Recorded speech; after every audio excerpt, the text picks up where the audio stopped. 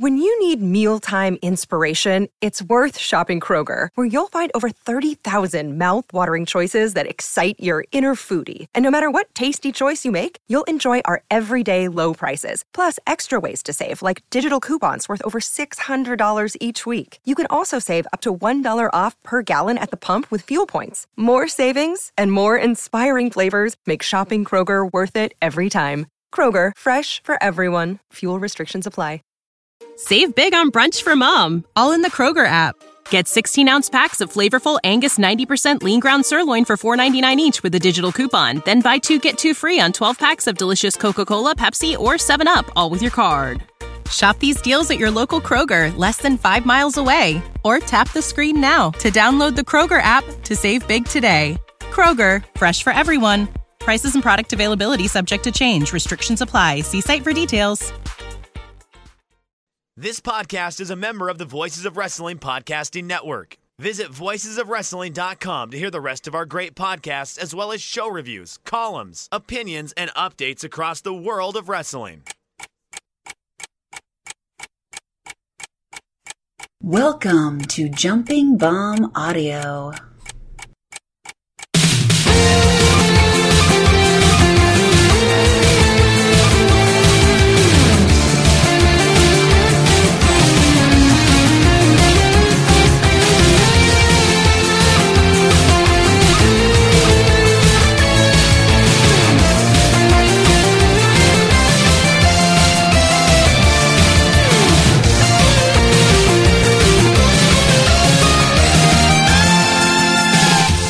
Hello, everyone, and welcome back to Jumping Bomb Audio, a podcast all about Joshi Pro Wrestling.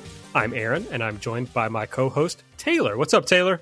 Hi, how's it going? I'm coming to you half vaccinated now. I got my first COVID vaccine on Thursday, so very excited for that. I hope all of our listeners, if you are able to, are also getting the vaccine, but happy to take another step towards maybe a little bit more of a normal world and maybe some Joshi shows that have full, loud audiences in them.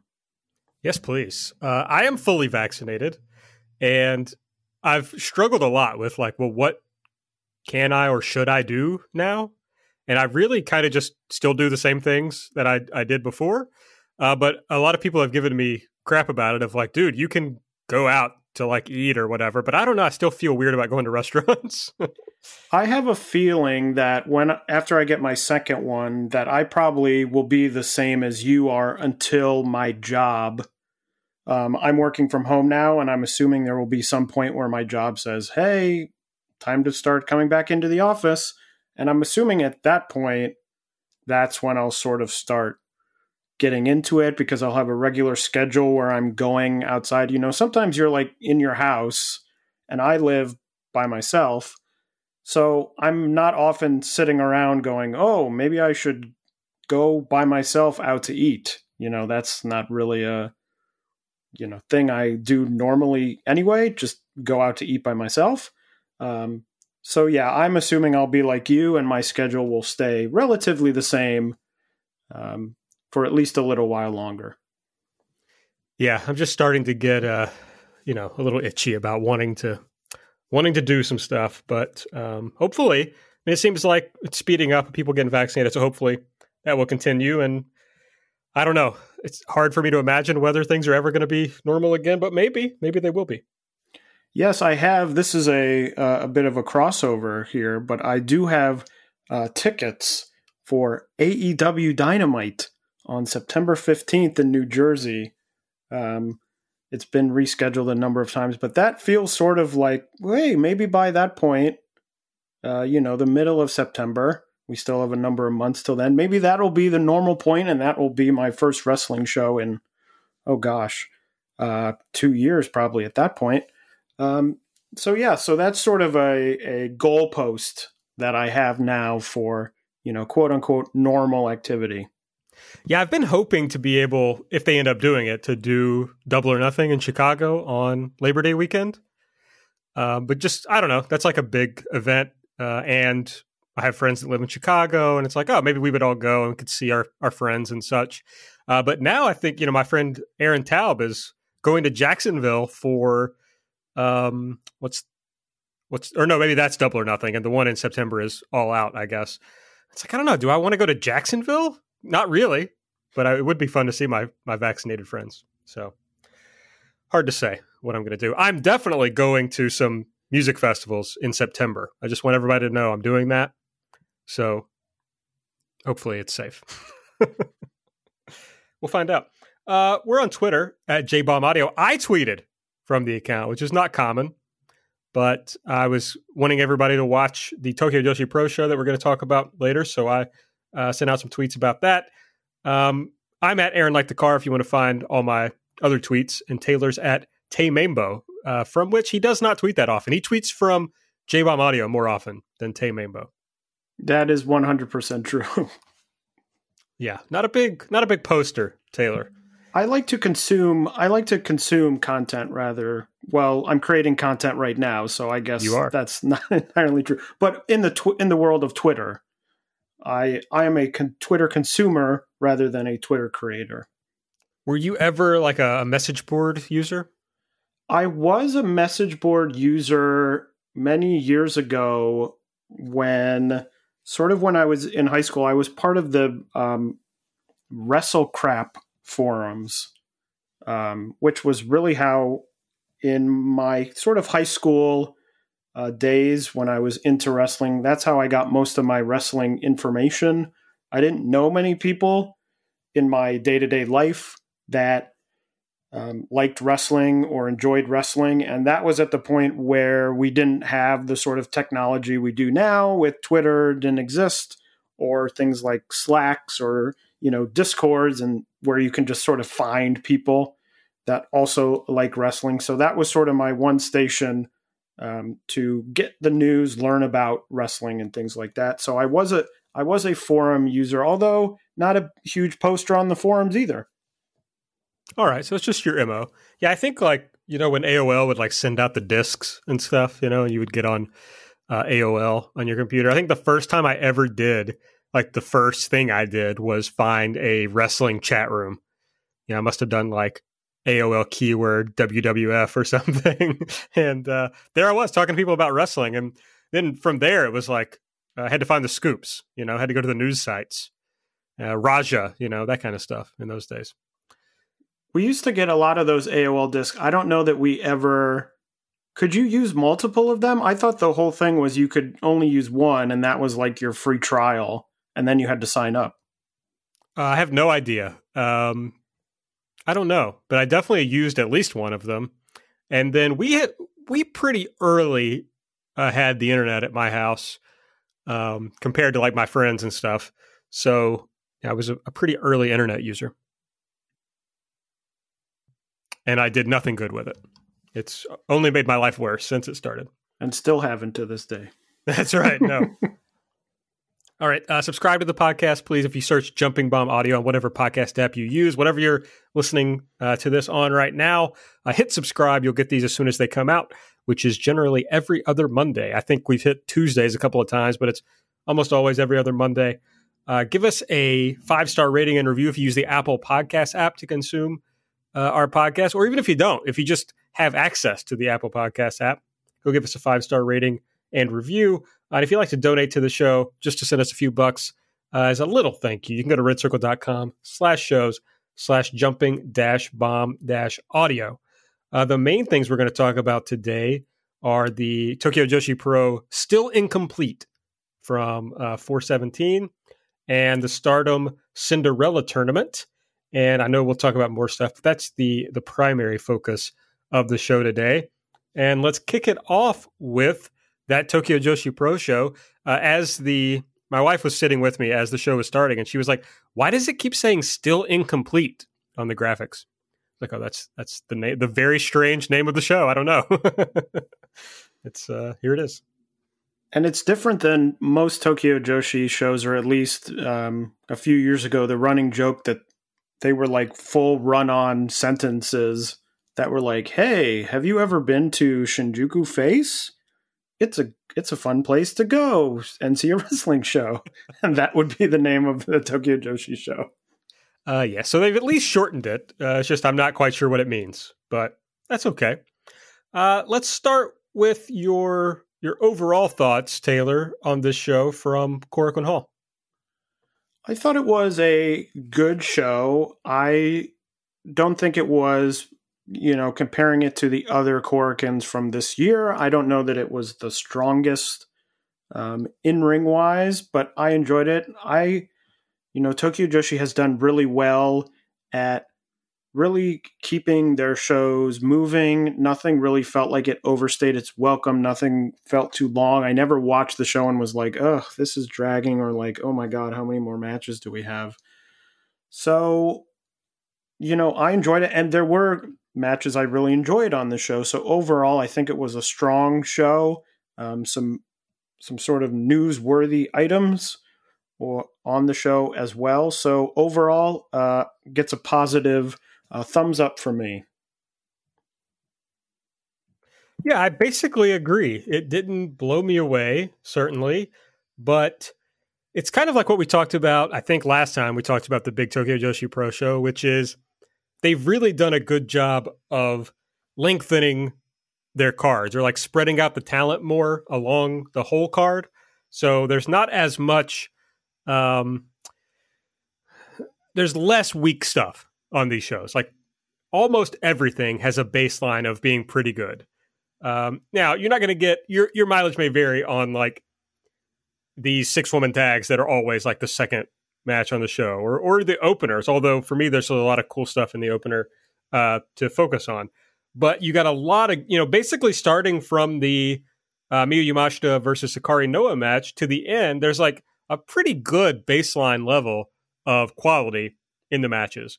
But there wasn't a real blowaway match for me on the show. But I enjoyed the show immensely. Had a good time, easy watch, even though it was getting pretty late and I'm old. But it was still enjoyable. So I think I agree with you, Taylor.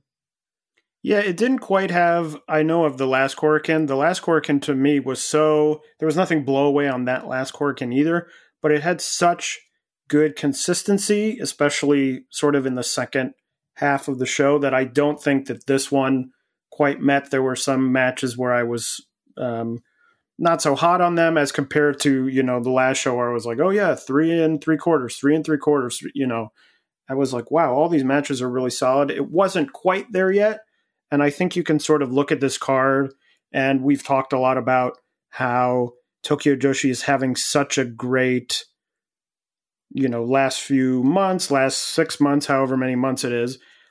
And this still was very good. As I said, I liked it, but you can still see that there's a little bit more to go in terms of the in-ring stuff, where there's still a little bit, they haven't filled in all the gaps. They've gotten much better compared to a year or longer ago. But there's still, here and there, some things that you might say, okay, they're doing well, but there's still room for improvement.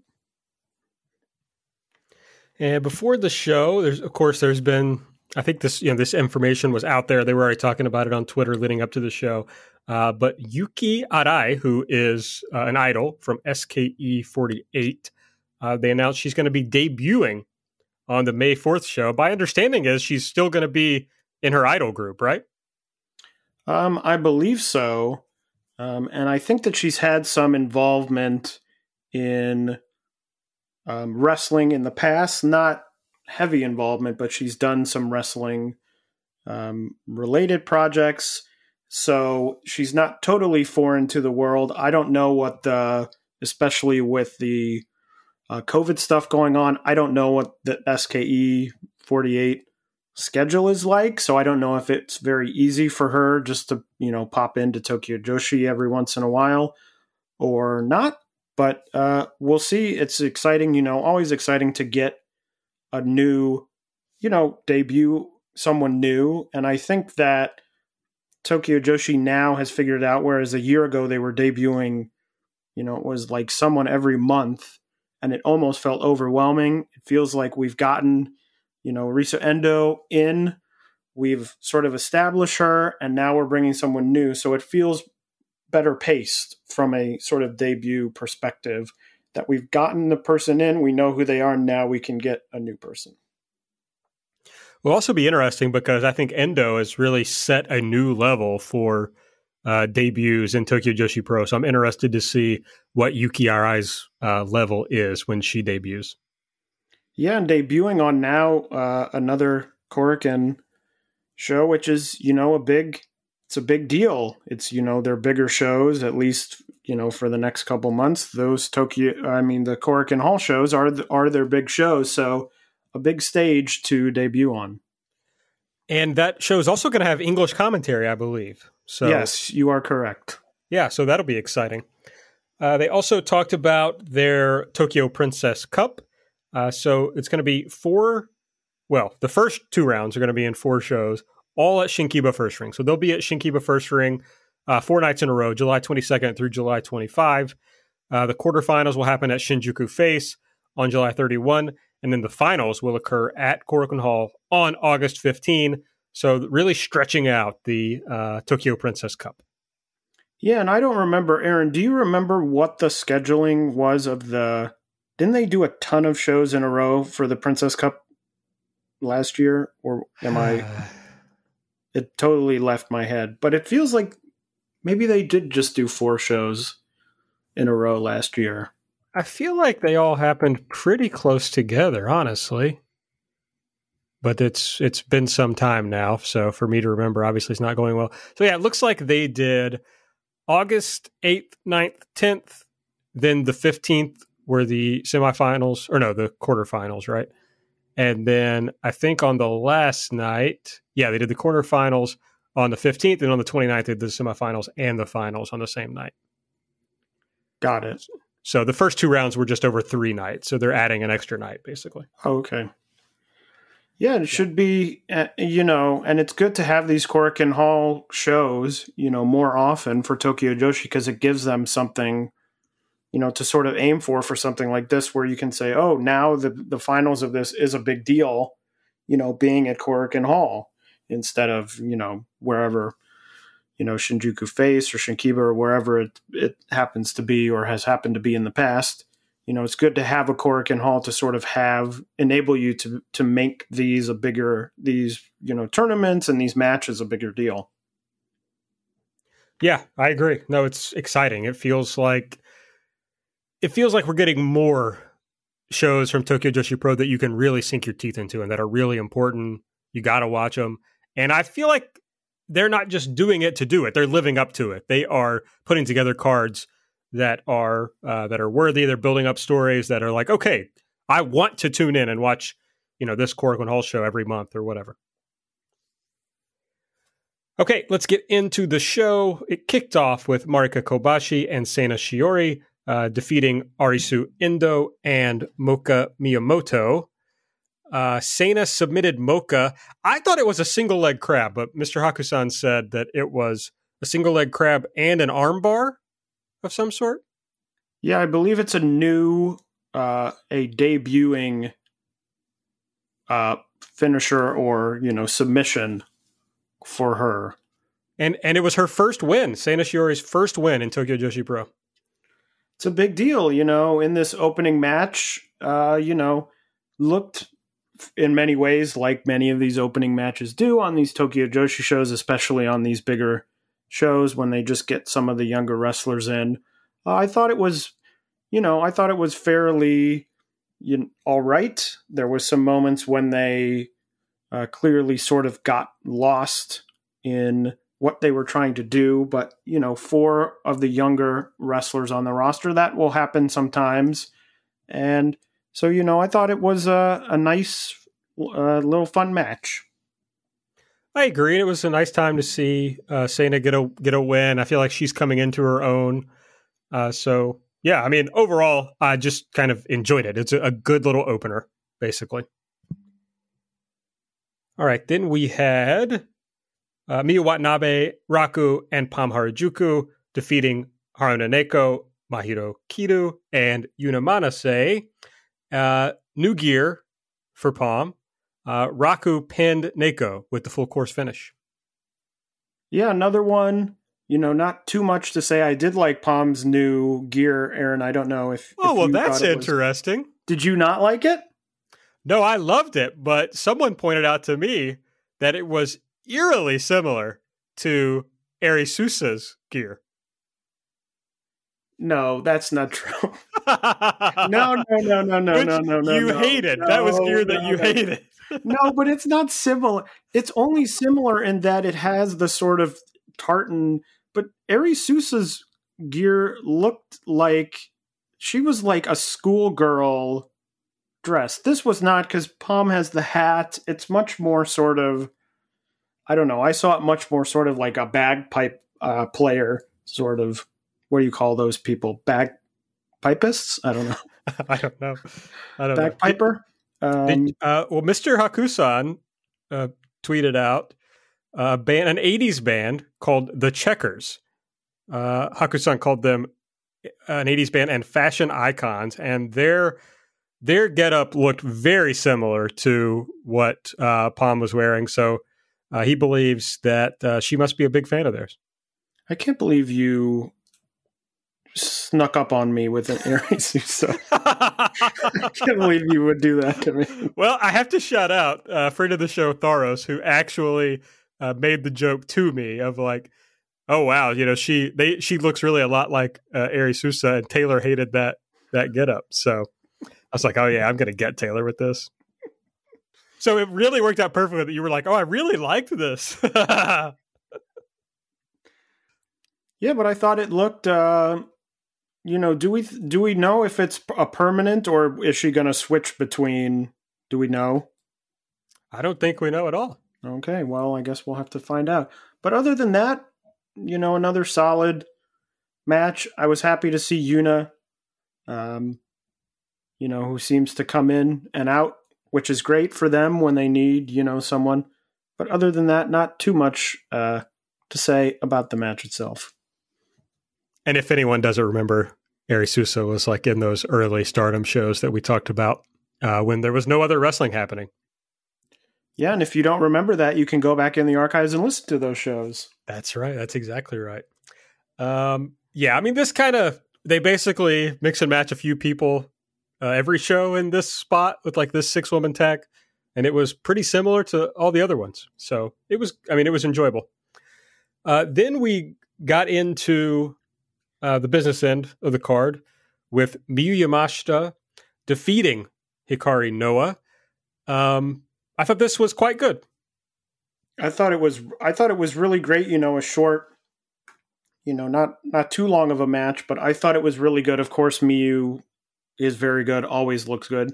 I thought Hikari Noa looked great. She threw some great suplexes. She had, in about the middle of the match, she had that pinning sort of combination. I think she pulled out The Last Supper, I believe, was one of them, which I was very impressed by.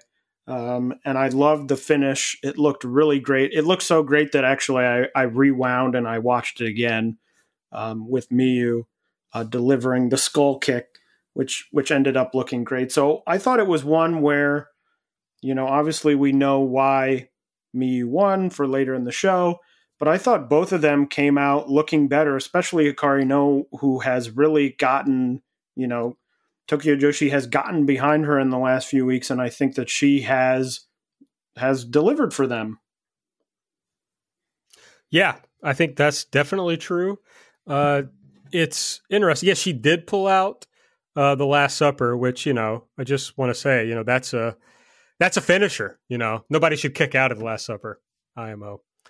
But it's like, first about Hikari Noa, like I'm enjoying this singles run that she's on. And it feels like she's getting close, to like breaking through, which is good.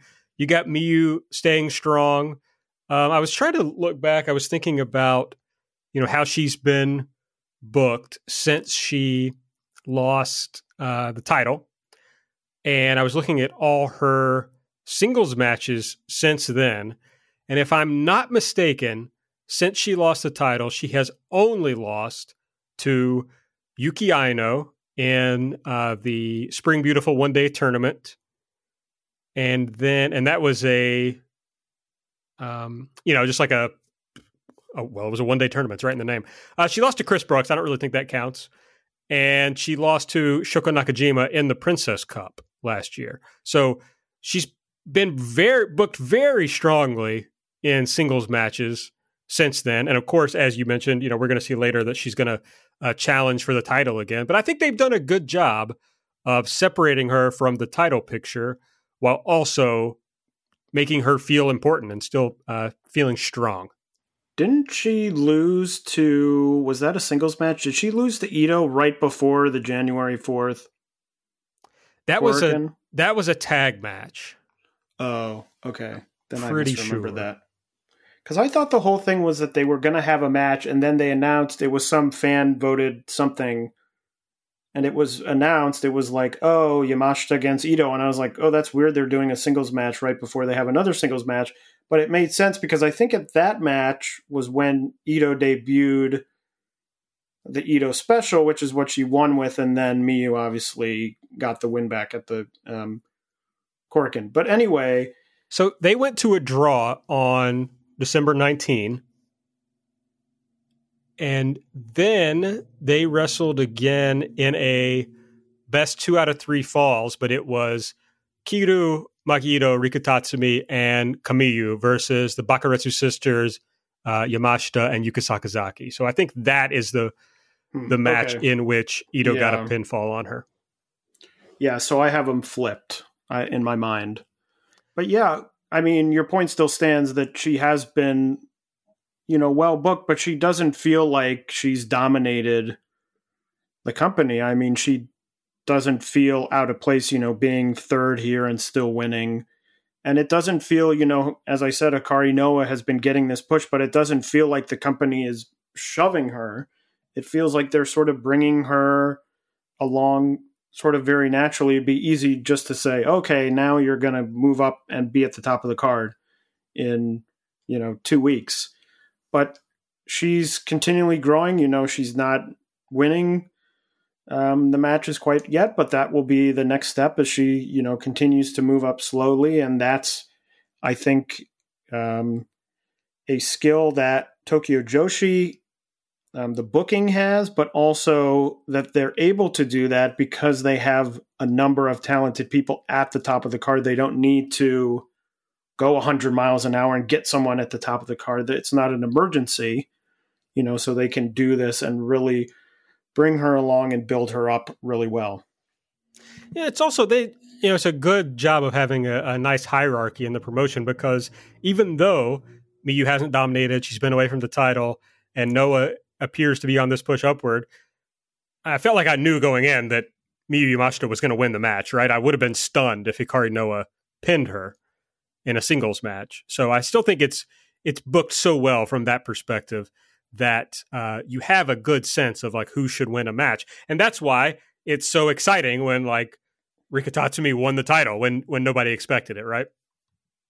Yeah, totally. They have done, I mean, it really has been, as we, talked about earlier and have talked about, they have really done a lot of things right over the past X number of months, a combination of having the people and also, booking them well. And, hopefully that continues in the future and they're able to bring some of these obviously Endo just started a few months ago, but eventually that'll be an Endo thing or maybe a Palm Harajuku thing or a Sena Shiori, and they've shown that they can develop these people from sort of the opening of the card into bigger wrestlers to fill the slots that they need. I know some other promotions who could benefit from similar styles. Okay, next up we had B-Star, Mirai Mayumi and Suzume defeating the Magical Sugar Rabbits, Mizuki and Yuka Sakazaki, and the team of Hyper Misao and Shoko Nakajima. And Mayumi pinned Shoko in a pretty big surprise, like kind of what we were just talking about of the hierarchy, like a pretty big surprise that Mayumi would get a pin on a former Princess of Princess champion. Yeah, and really blasted her with the lariat, which continues to look really good because she hit that one on Aja Kong. Now, she didn't knock her over, but she hit that great lariat. She hit another great lariat here. I mean, it looks really good. And my thoughts are, I can't believe that this is the company's first three-way tag match, because I thought that it was perfectly suited for the talent, for the sort of style of Tokyo Joshi, in that it really enabled all 6 of these wrestlers to really put their best foot forward. There was not a lot of downtime in the match where people could come in, they could do the stuff that looked really great, the lariat, one big example, but they didn't have to stay in there and really hold the match for, 8 minutes of time or however long. That they could come in, do the stuff that looked really great, get out, someone else would come in. There was a lot of different combinations going on. So I thought it was a really strong match, and I hope they do more of these, because I thought it made all 6 look really great. I went 4 stars because it really shocked me. I went in sort of thinking, okay, they're going to sort of do this match and the winner's probably going to challenge for the tag titles. And it ended up really taking me by surprise. It's also fun because if you look at this match before the show, you got 2 teams. I mean, obviously the Mizuki Yuka Sakazaki team is like a big team. And then the Hyper Misao and Shoko Nakajima team also feels at least bigger than the B-Star team. So you would expect one of those teams to win. Of course, when we see what happens later, I think it makes the most sense for the B-Star team to win here. But I was pretty shocked by the finish, honestly.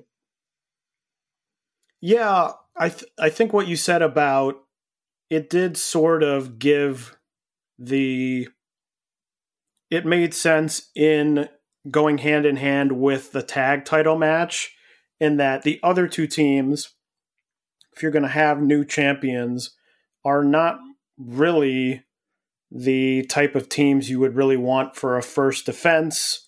Magical Sugar Rabbits are maybe, in the conversation for one of the best Tokyo Joshi tag teams. And Misao and Nakajima are 2 big names. So you think, okay, who is going to, be able to have a good first defense, but not be someone who's going to be so favored that they look bad if they lose. And I think B-Star fits that very well.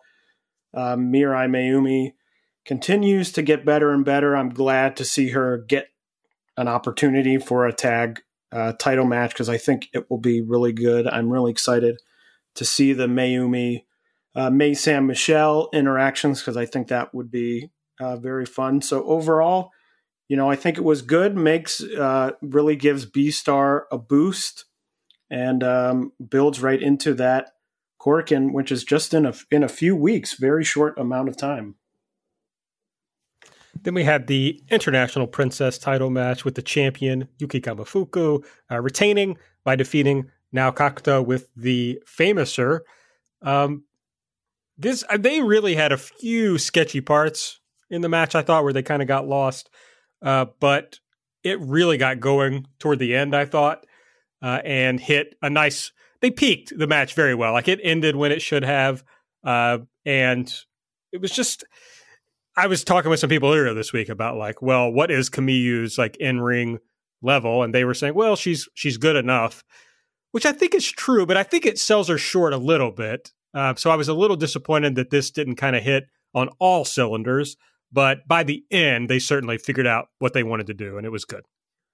Yeah, I think this excluding the first 2 matches, which are always sort of the younger wrestlers and you don't expect too much, this is really the one place where, as I was talking about before, you think, okay, this company's come a long way in terms of in-ring. They're not quite there yet. I didn't think this was bad, but it just sort of went and then it ended, and I was sort of like, that was all right. I think Kamifuku is good. I think that she's still, though, at a stage in her in her career in-ring wise where she greatly benefits from someone a little bit more experienced who can sort of go with her and lift her up, as opposed to someone sort of on her same level or maybe slightly below.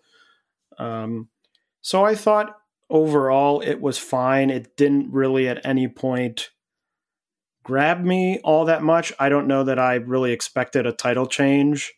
at any point. So probably this was, for me, at least in the top, the sort of quote unquote business end of the card, I think this was probably the weakest match for me. I think that's fair. Next up, we had a match I know I was looking forward to with the tag titles on the line and the Neo Bishiki-gun, Saki-sama, and Mei Saint-Michel team won. They defeated the Bakuretsu sisters. They are the new champions. I said when we were previewing this on the last episode, I said don't bet against Neo Bishiki-gun when it comes to these tag title matches, and here they are winning the tag titles, which I'm excited for. We've talked about in the past, Mei Saint-Michel and Saki-sama are both very good. This match, I thought it was good. It wasn't quite up to the expectations I had, especially with Mei Saint-Michel. I had a little bit, sort of outsized expectations. The match didn't quite meet, but I still thought it was very good. I loved the bulldog on the outside to Saki-sama. I thought that looked really great, and I liked the sort of story of the end of the match of Mei Saint-Michel sort of being left alone with Saki-sama out on the outside of the ring and having to pull out the roll-up to win. So overall, a solid, good match, but didn't blow me away like I thought it might. Yeah, I pretty much agree with that, although I know I've been kind of low on Bakuretsu sisters generally, but I love this Neo Bishiki-gun team. It was fun to see Mei get the win, and win the titles for her team. Thought that was great. But it also just it was built up in a way that it had that thing down the stretch where you are grabbed by the changes in momentum because you really don't know who's going to win. Like, I think we both expected Neo Bishiki-gun to win, but you could obviously see Bakuretsu sisters winning. There's certainly been matches before where I thought they might lose and they didn't. So it really was able to grab me and make me, really focus in on the near falls to see who was going to win. So I was very invested in the closing stretch and enjoyed it quite a bit. And after the match, I'm sorry, go ahead. Well, and I was just going to say it's sort of an interesting story to, put a pin in terms of Mei Saint-Michel getting the victory without Saki-sama on the outside.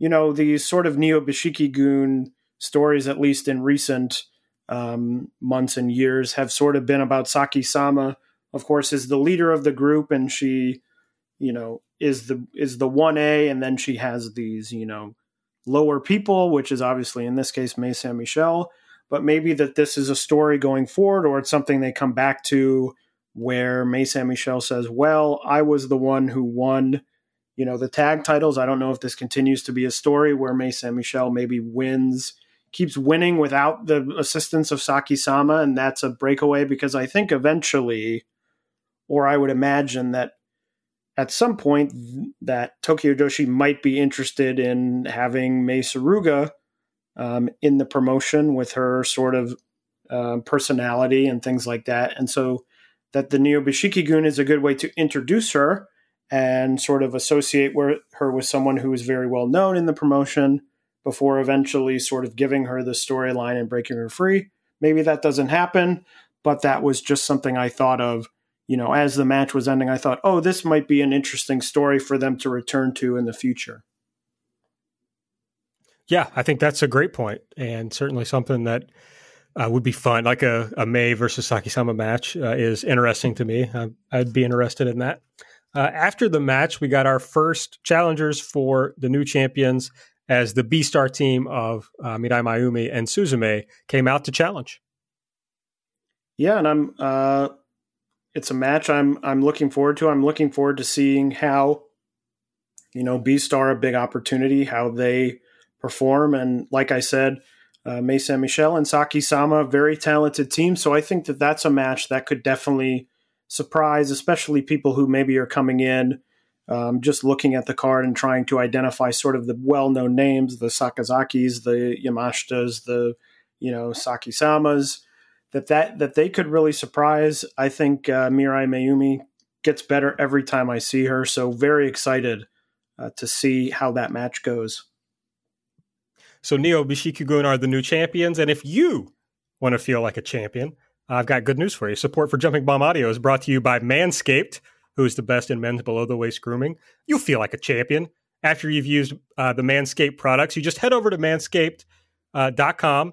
You can get 20% off and free shipping with the code JUMP. That's JUMP at manscaped.com.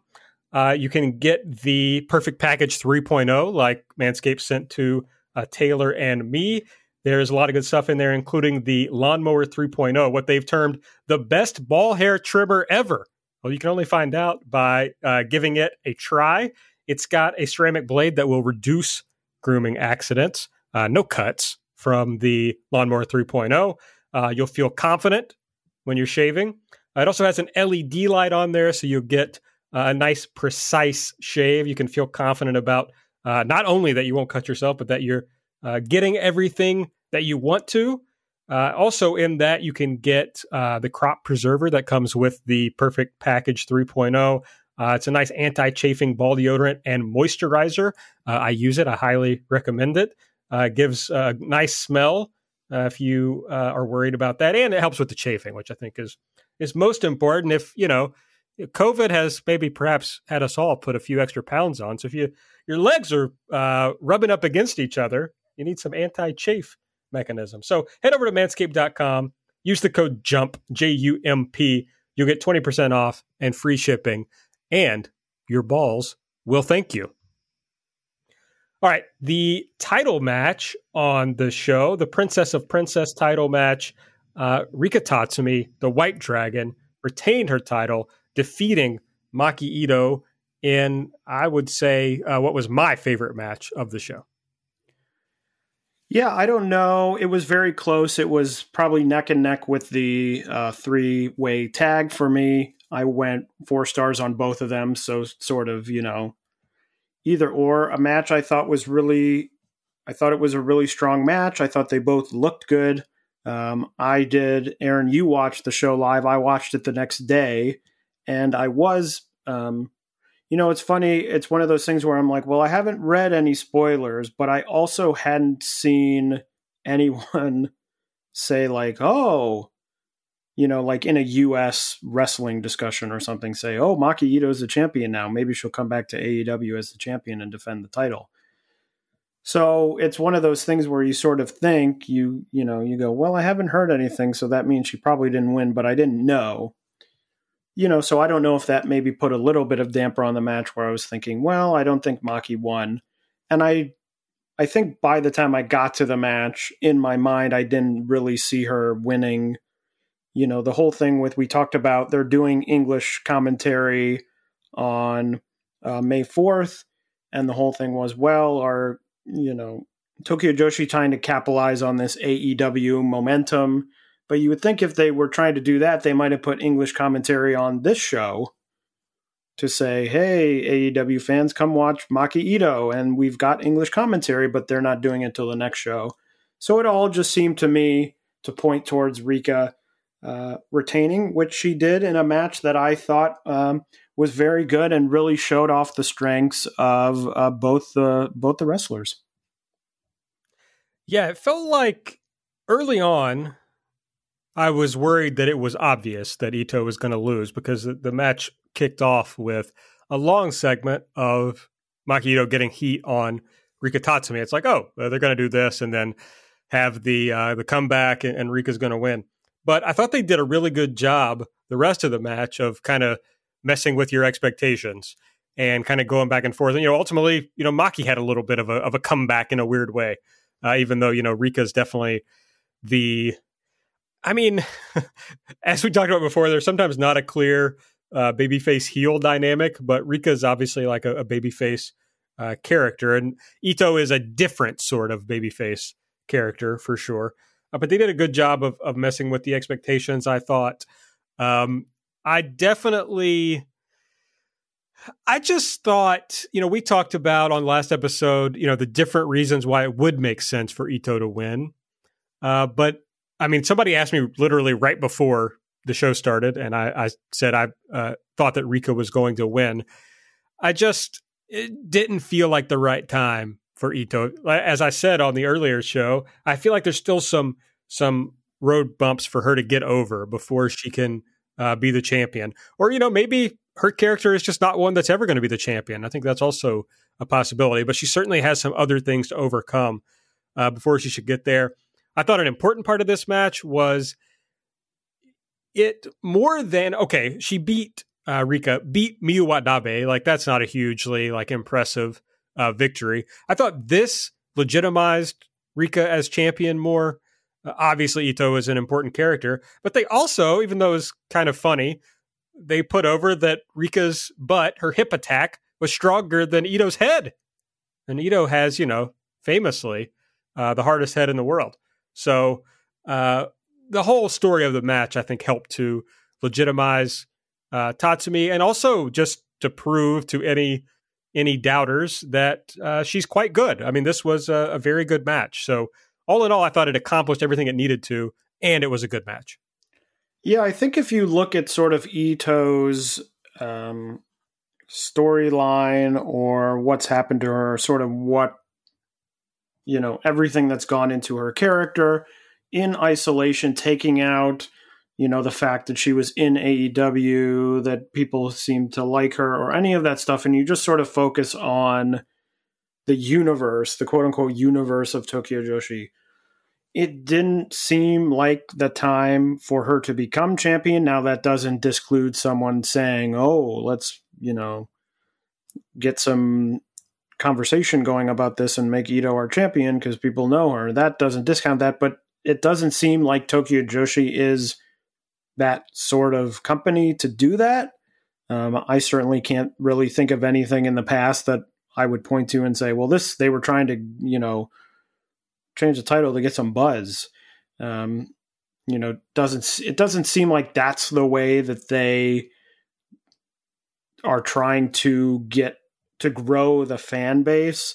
And I have a feeling with Ito's story that you are right that maybe she never wins the title, but I think if she is sort of gearing towards winning the title, I think there's going to be a moment or maybe a match or something where I think for the audience, it's going to be very clear that this is the time and she's going to get the title match. And I have a feeling people are going to say, this is it.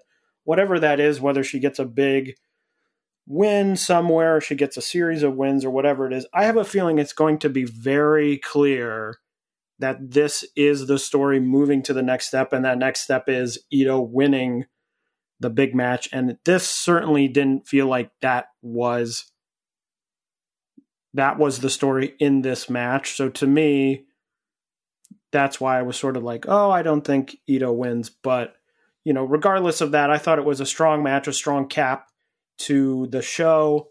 And in terms of sort of legitimizing, Tatsumi's title reign, I think her next defense, which we can talk about with Miyu Yamashita coming out at the end, is really the thing. We talk about, well, she can wrestle all these people and it legitimizes this. But if you wrestle Yamashita and beat her, that really is one of the big legitimizers in Tokyo Joshi. Sick of being upsold at gyms?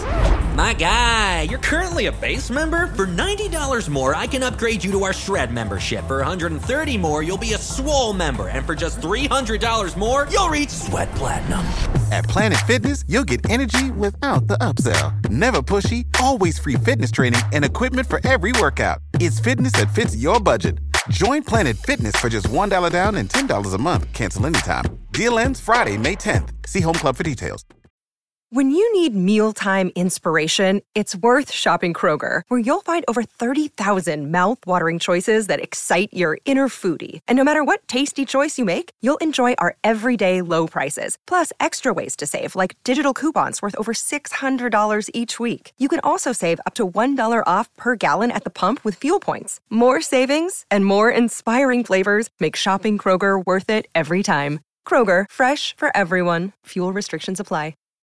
Yeah, that's massive. And to me, that's the whole point of this challenge, right? It wouldn't make any sense to me for Yamashita to just beat Tatsumi now. It makes a lot more sense to me to make Rika feel like a bigger deal because she beats Miyu.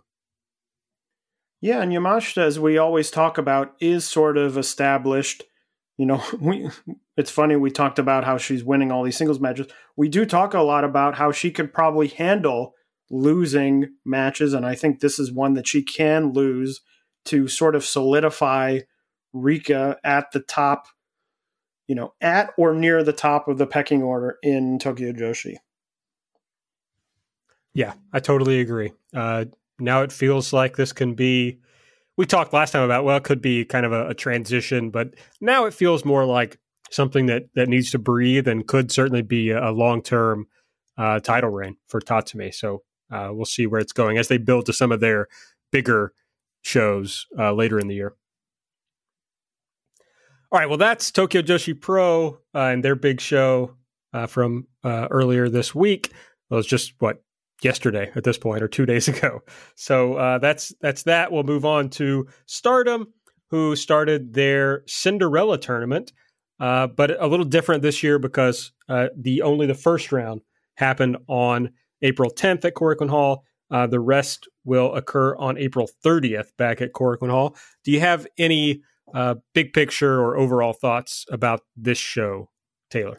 I thought it was interesting sort of seeing it in this format, this new format of 2 days. There's sort of a feeling that you always get, or at least I get watching these Cinderella tournaments, that it's sort of a night of chaos. And it sort of did throw me off that there was still a lot of chaos people, a lot of people eliminated over the top rope, a lot of fighting on the apron, things like that.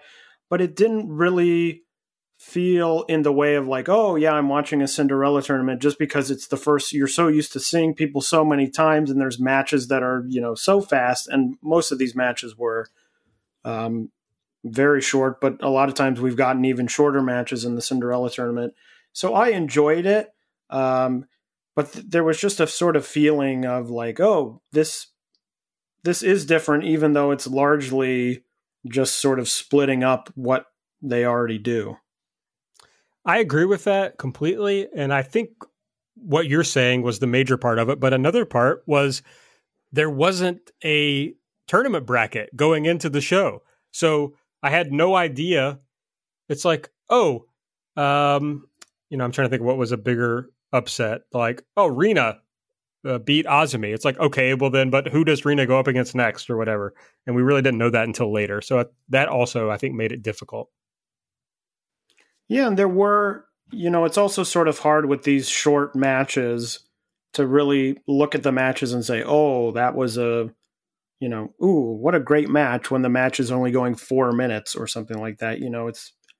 They are fun, and there was a lot of stuff I really liked. I really liked the elimination, for example, in the Maika Konami match, with her Maika lifting Konami over the top rope, which looked really cool. And a lot of always, you get the sort of fun top rope, over the top rope craziness, which is, always good. And you get some upsets, including, sadly for Aaron, the departure of Momo Watanabe in round number 1. I liked seeing the Fukigen death. I enjoyed her smoking a fake cigarette while she was pinning Mayu at one point. So overall good, but it's sort of hard to judge on the standards of a usual Stardom show where you have matches going 15, 20 minutes, and the main event, going 9 minutes and 26 seconds. Yeah, as I'm thinking about this, it seems kind of pointless to go match by match on this. Is there anything other than what you already said? Is there anything in particular you want to pull out about these first round matches?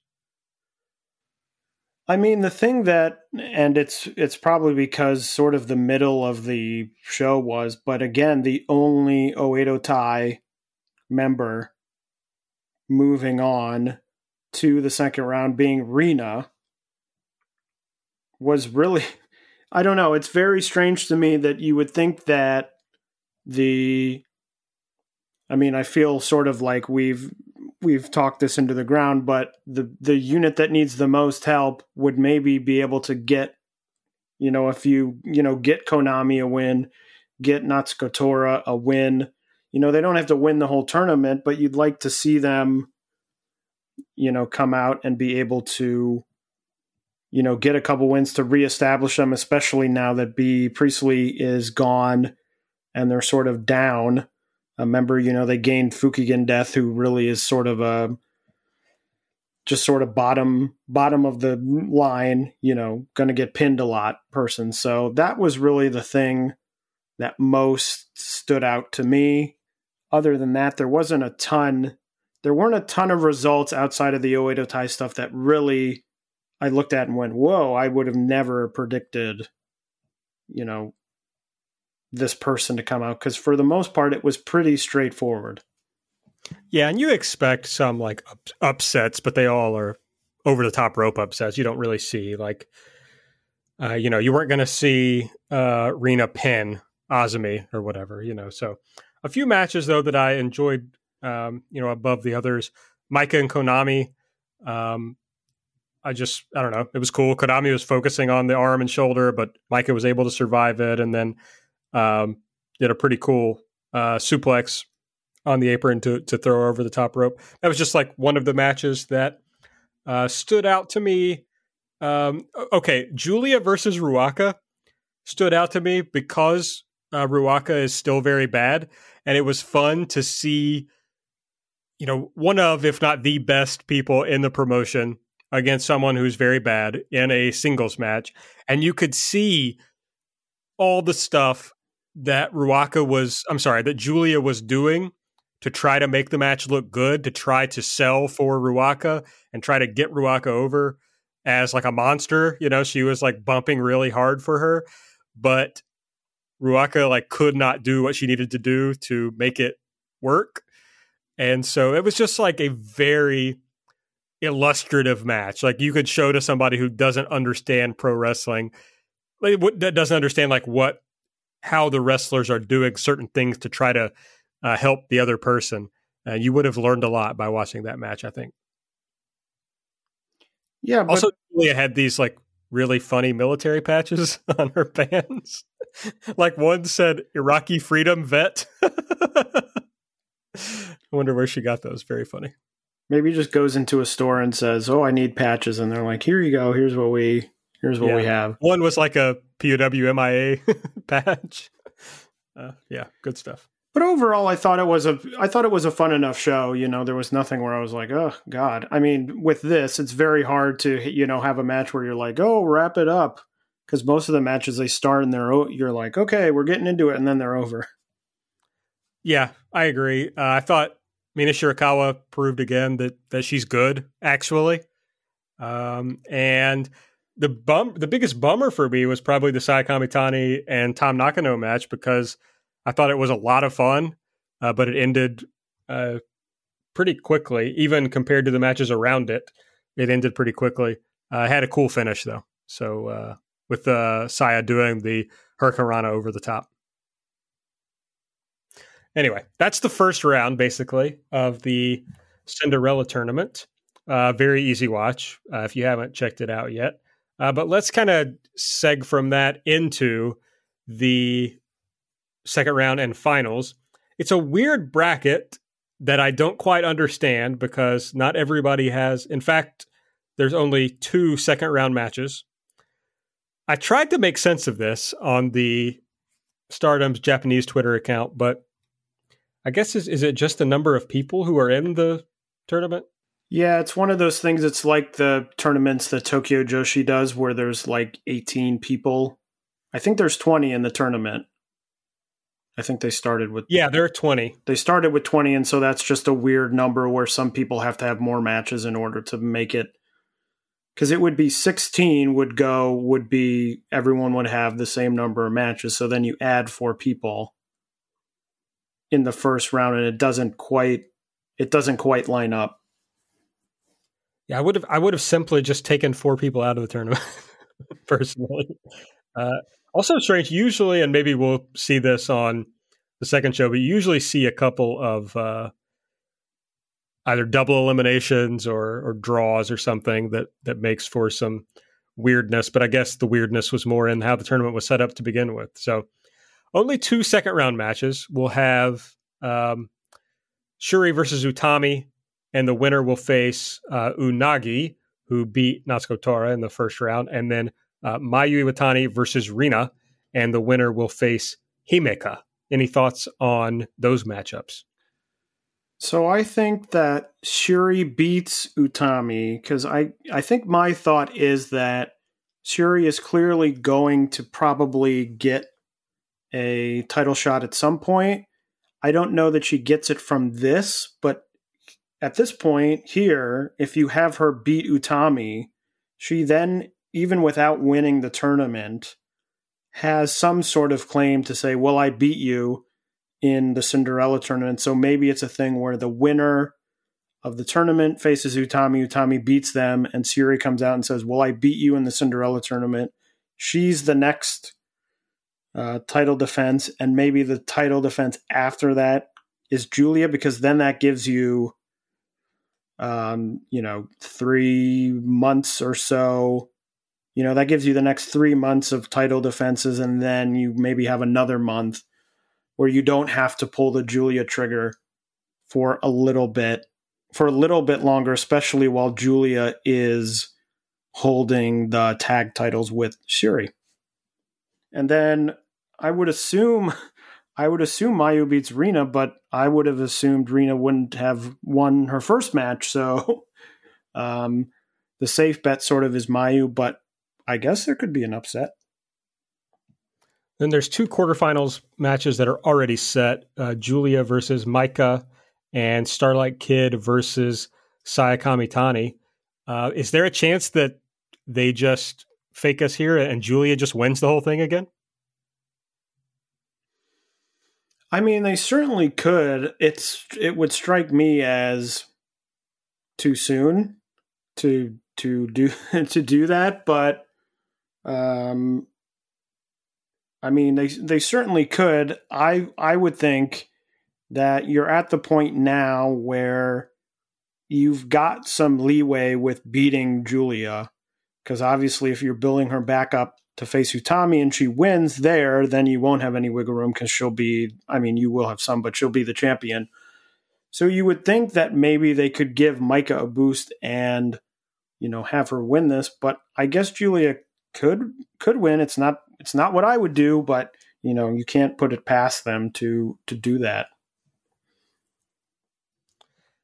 And so basically the semifinals will line up like this. You're either going to have Unagi, Shuri, or Utami versus Giulia or Maika. And then you're going to have either Mayu, Rina, or Himeka versus Starlight Kid or Tall Saya. Do you want to go out on a limb now, Taylor, based on everything we know of your finalists and your ultimate winner? So you want my 2 finalists, or you want the final 4 and then into that? Yeah, let's do final 4. That sounds fun. Let's do final 4 and your winner. Okay, this is interesting. So final 4, I think it's going to be Shuri against Maika, and then I think it's going to be Himeka against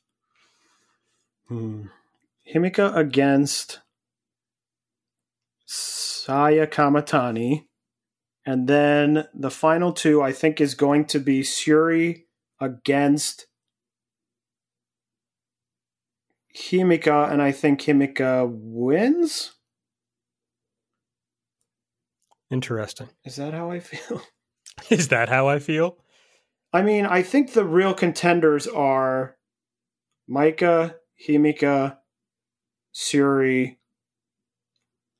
and like you said, maybe they just go with Giulia and they're like, Giulia's back again.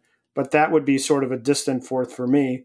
But it's something we've talked about where obviously Shuri is, I think, a little bit above Himeka and Maika, but I have a hard time distinguishing what the plan is for Himeka and Maika, whether they see one of them. It seems like they're more in on Maika.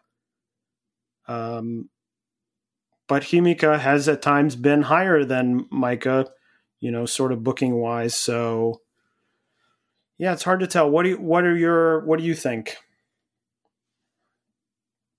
Well, I was looking at when you mentioned Shuri and Maika, which I like that idea.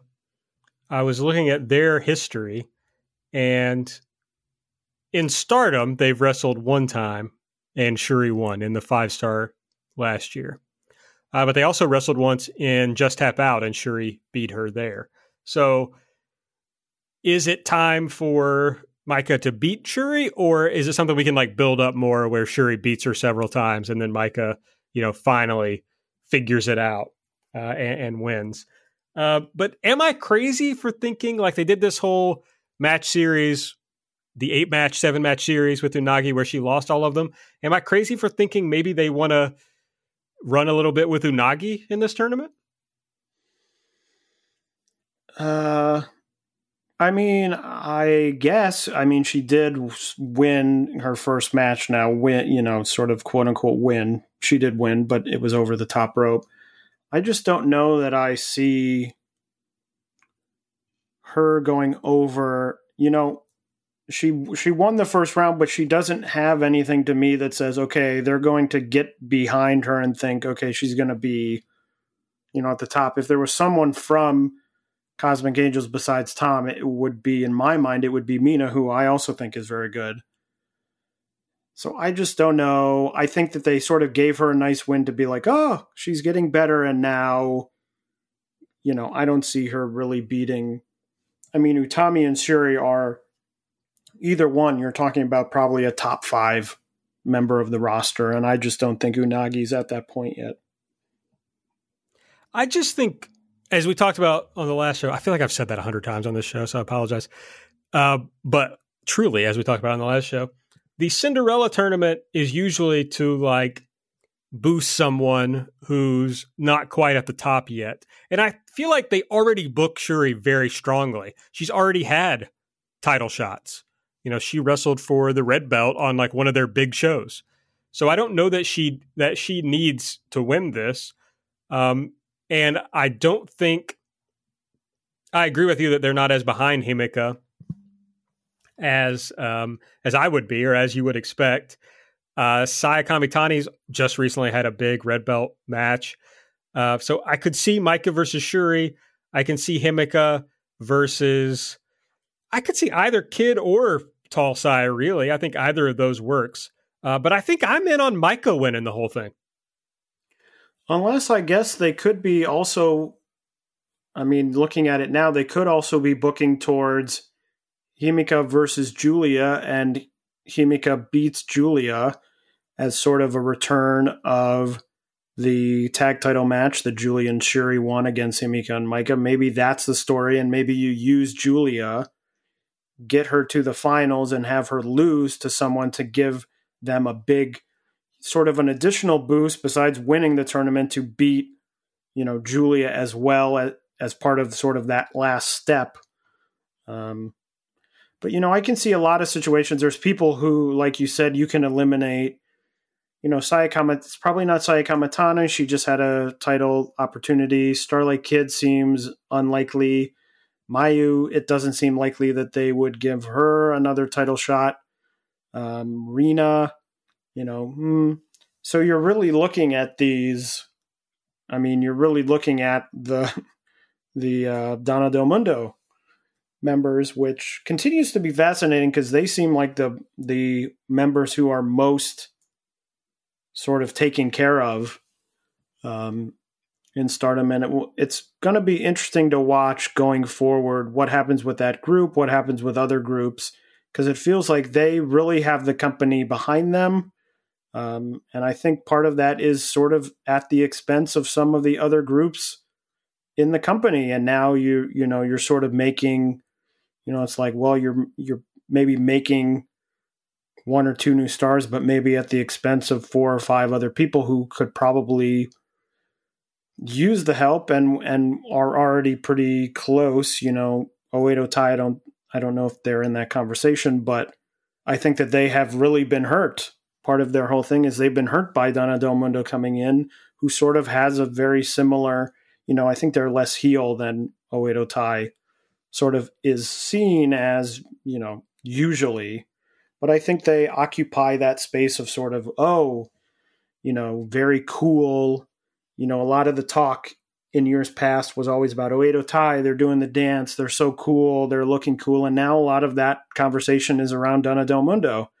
So yeah, a lot of interesting things. And, it will be interesting to see. I think all of these matches, the outcome of all of these matches are going to tell us a lot about all these wrestlers.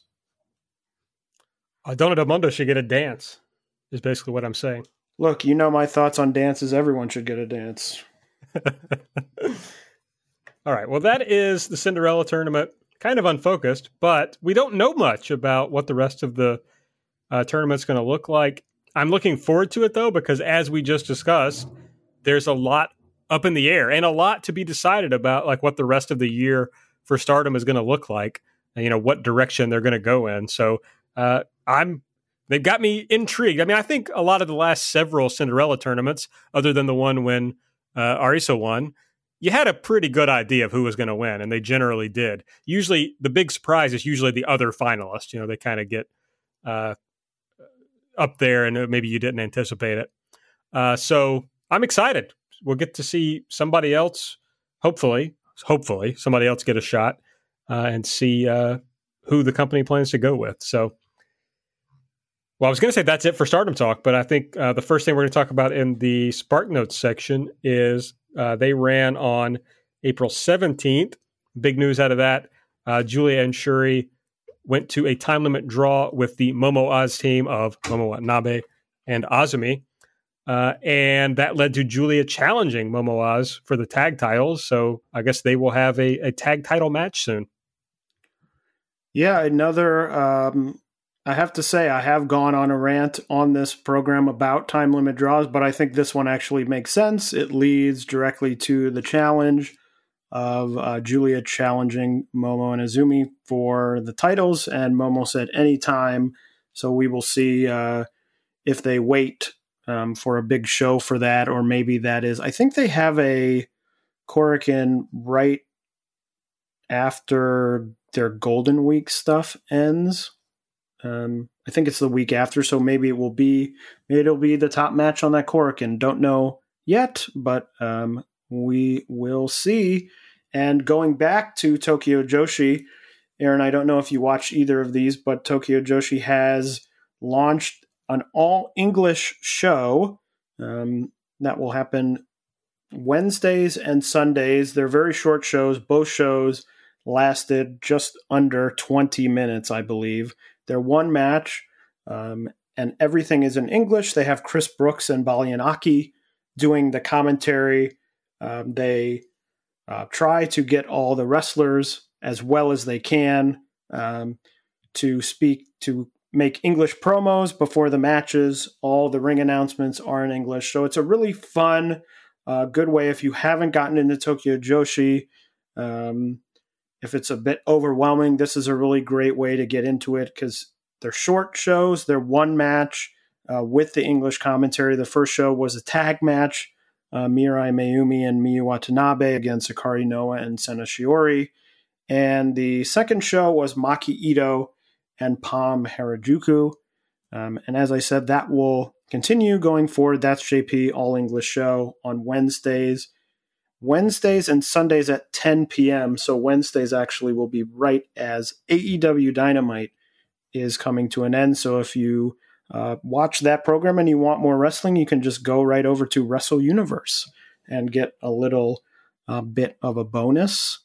Ice Ribbon, the March 27th Korakuen show finally aired on Samurai on the 7th of April.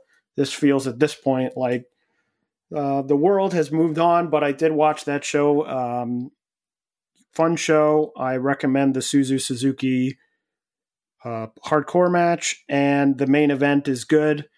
Probably not their best Korakuen effort of the year, but still very strong, a great promotion. And as we'll talk about in a second, they have another Korakuen coming up very soon, which we hopefully will be lucky enough to cover on the show, because I think Ice Ribbon is having a great, really strong year. Their Peas League at the Peas Party shows are coming to an end. So there's a lot of closeness in the brackets, But as we will talk about on the upcoming shows, they have one more show with the sort of win or go home matches, which we'll talk about as that comes to an end. And then their big show in Skip City, Risa Sera retained the Fantast Ice title against Tekla, and Maya Yukihi and Maika Ozaki retained the tag titles against the Dropkickers, Tsukushi and Tsukasa Fujimoto. Diana had a dojo show that was on YouTube, their usual dojo show, on the 11th. And today they are having their 10th anniversary show. I haven't seen any results for that. I don't know if it's airing anywhere. I would assume, or I would hope, or I would wish, or I would pray that it will air because it looked like a fun show. But we'll see when that happens. Marvelous had one show on the 8th of April. The big news from there, Dash Chizako and Hibiki had their long-awaited singles match. That ended in a double countout and will lead to the Gaea show, which we will talk about on the upcoming shows. Choco Pro reached the end of Season 6 today at Choco Pro 108, which had the Best Bros against Psycho and Chango for the Asia Dream tag titles. They've been doing more collaborations with Heat Up. They had another show at the Heat Up Dojo where they managed to, sadly, or I guess however you feel about it, break one of the walls of the Heat Up Dojo. They put a big hole in it, which was quite amusing, but probably not amusing having to fix it. And then in Pure J, Raideen Hagane defeated Kaori Yonayama to win the open weight title. So Yonayama's reign ends with a very short reign. I was sort of hoping it would be longer because she had promised that any singles match in any company she had would be for that title. But that is no longer, and that's everything that has been going on the last 2 weeks in Joshi. All right, well, as you promised, let's talk about what's coming up next, and we can start with the Gaea show. Yeah, so probably the biggest show happening in the next 2 weeks is the Gaea big show. This was supposed to happen last year and was canceled because of all the COVID stuff. A quite exciting show. Unfortunately, it's not airing until close to the end of May on Gaora.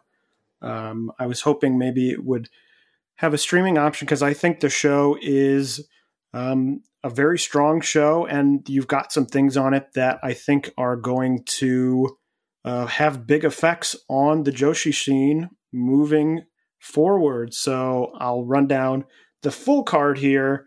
The first match, which is the sort of future match on the Sendai girls side, Manami, Yurika Oka, and Kanon will go against the Marvelous side, Meiho Shizuki, Makoto Shindo, and Maria.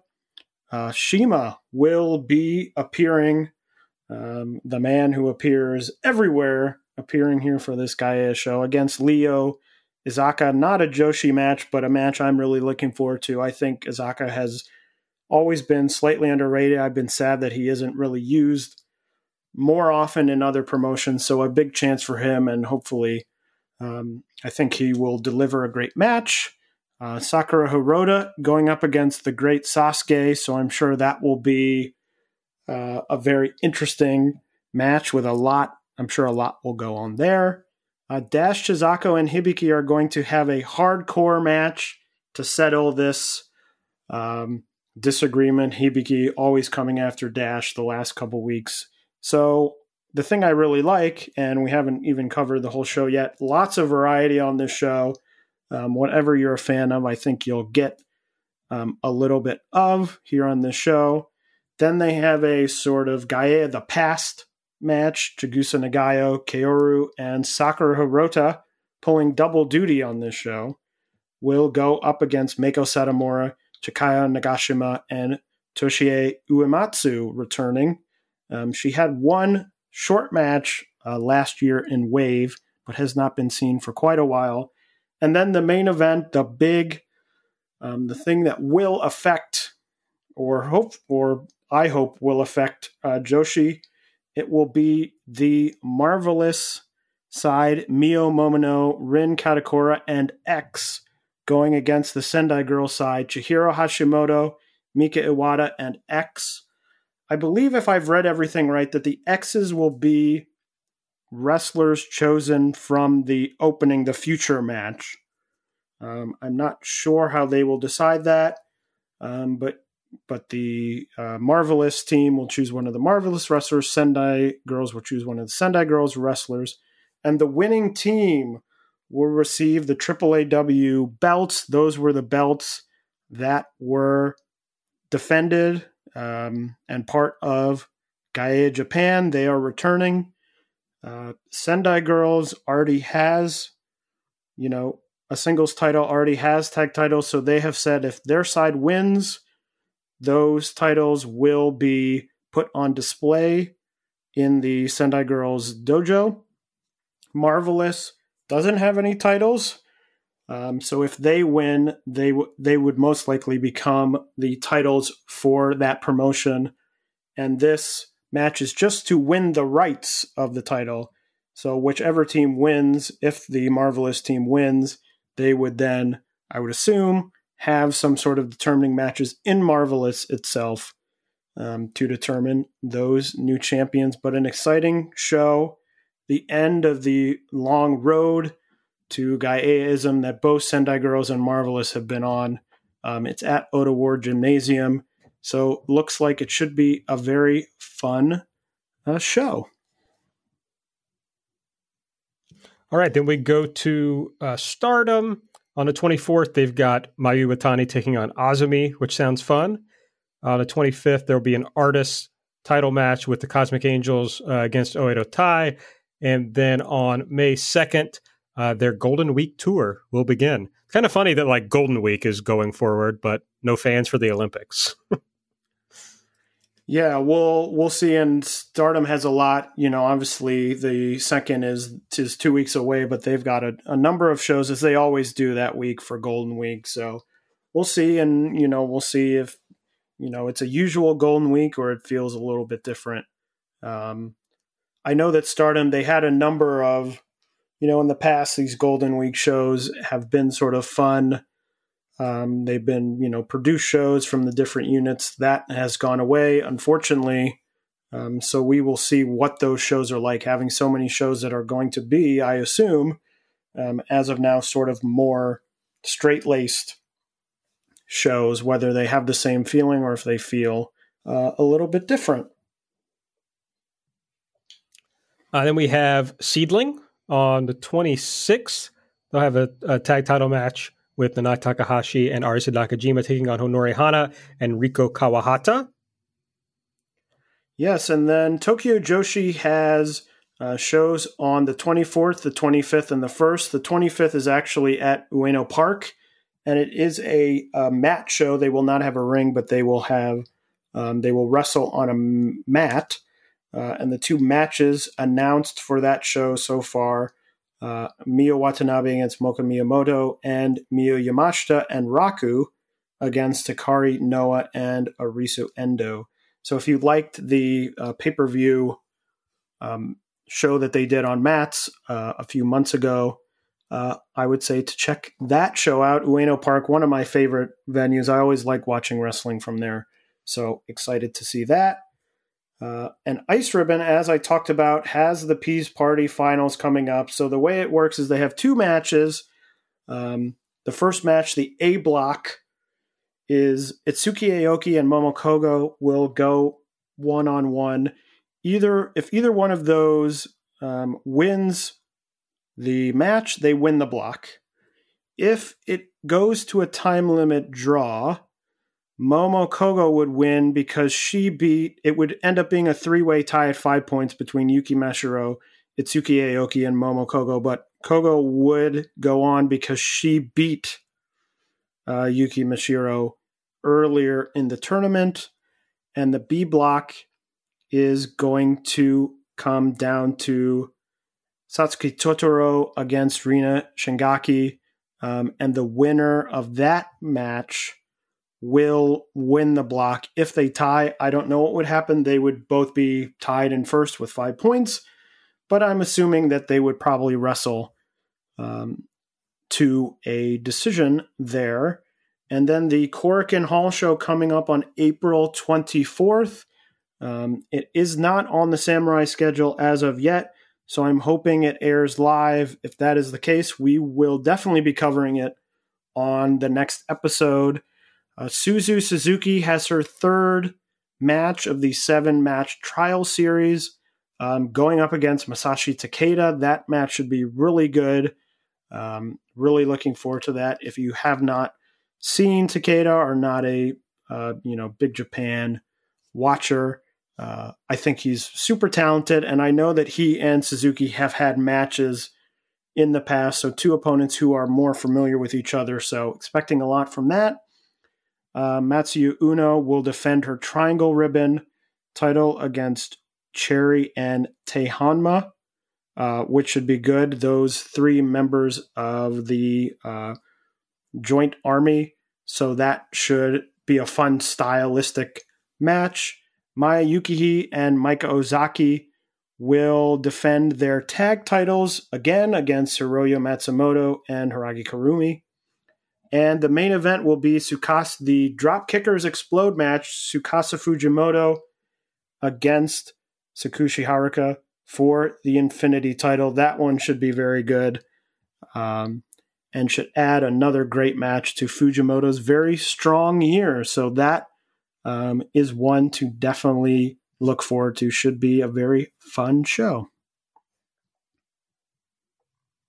All right. Well, does that close out all our shows for the next couple of weeks? I think it does. Okay. Well, is there anything else you want to talk about, Taylor? Aaron, I think we covered it all. So we won't be able to talk about Gaia next time. I guess, do we know when that Ice Ribbon Korakuen Hall is going to air? No, all I know is that it's not currently on Samurai, which would lead me to believe that they would put it on, either on Nico as they've done in the past, or Kips. Were they on Kips.fun? I get all these streaming platforms confused. Well, but they did last time it was not on Samurai. They did live stream it, so that is my fingers crossed hope, because I would love to be able to cover that show. Well, we'll talk about the Cinderella tournament, but hopefully we'll have something else to talk about on top of that. So we'll see how that goes. But yeah, I guess that's it. Make sure you're following us on Twitter at JBombAudio. I'm at Aaron Like the Car. Taylor's at Taymambo. Subscribe to the show, please. Give us a 5-star rating and a review. And if you want to donate to the show, you can do so by going to redcircle.com/shows/jumping-bomb-audio. But another great way to support the show is to head over to Manscaped and use the promo code JUMP, JUMP, to get 20% off and free shipping. It really does help us on the show if you buy something with our code. It'll just make them continue to advertise with us, and that's good for us. So we would appreciate it. But I guess that's it. So we'll see you in 2 weeks. Bye. Bye-bye. When you need mealtime inspiration, it's worth shopping Kroger, where you'll find over 30,000 mouth-watering choices that excite your inner foodie. And no matter what tasty choice you make, you'll enjoy our everyday low prices, plus extra ways to save, like digital coupons worth over $600 each week. You can also save up to $1 off per gallon at the pump with fuel points. More savings and more inspiring flavors make shopping Kroger worth it every time. Kroger, fresh for everyone. Fuel restrictions apply. Save big on brunch for mom, all in the Kroger app. Get 16-ounce packs of flavorful Angus 90% lean ground sirloin for $4.99 each with a digital coupon. Then buy 2, get 2 free on 12 packs of delicious Coca-Cola, Pepsi, or 7-Up, all with your card. Shop these deals at your local Kroger, less than 5 miles away. Or tap the screen now to download the Kroger app to save big today. Kroger, fresh for everyone. Prices and product availability subject to change. Restrictions apply. See site for details.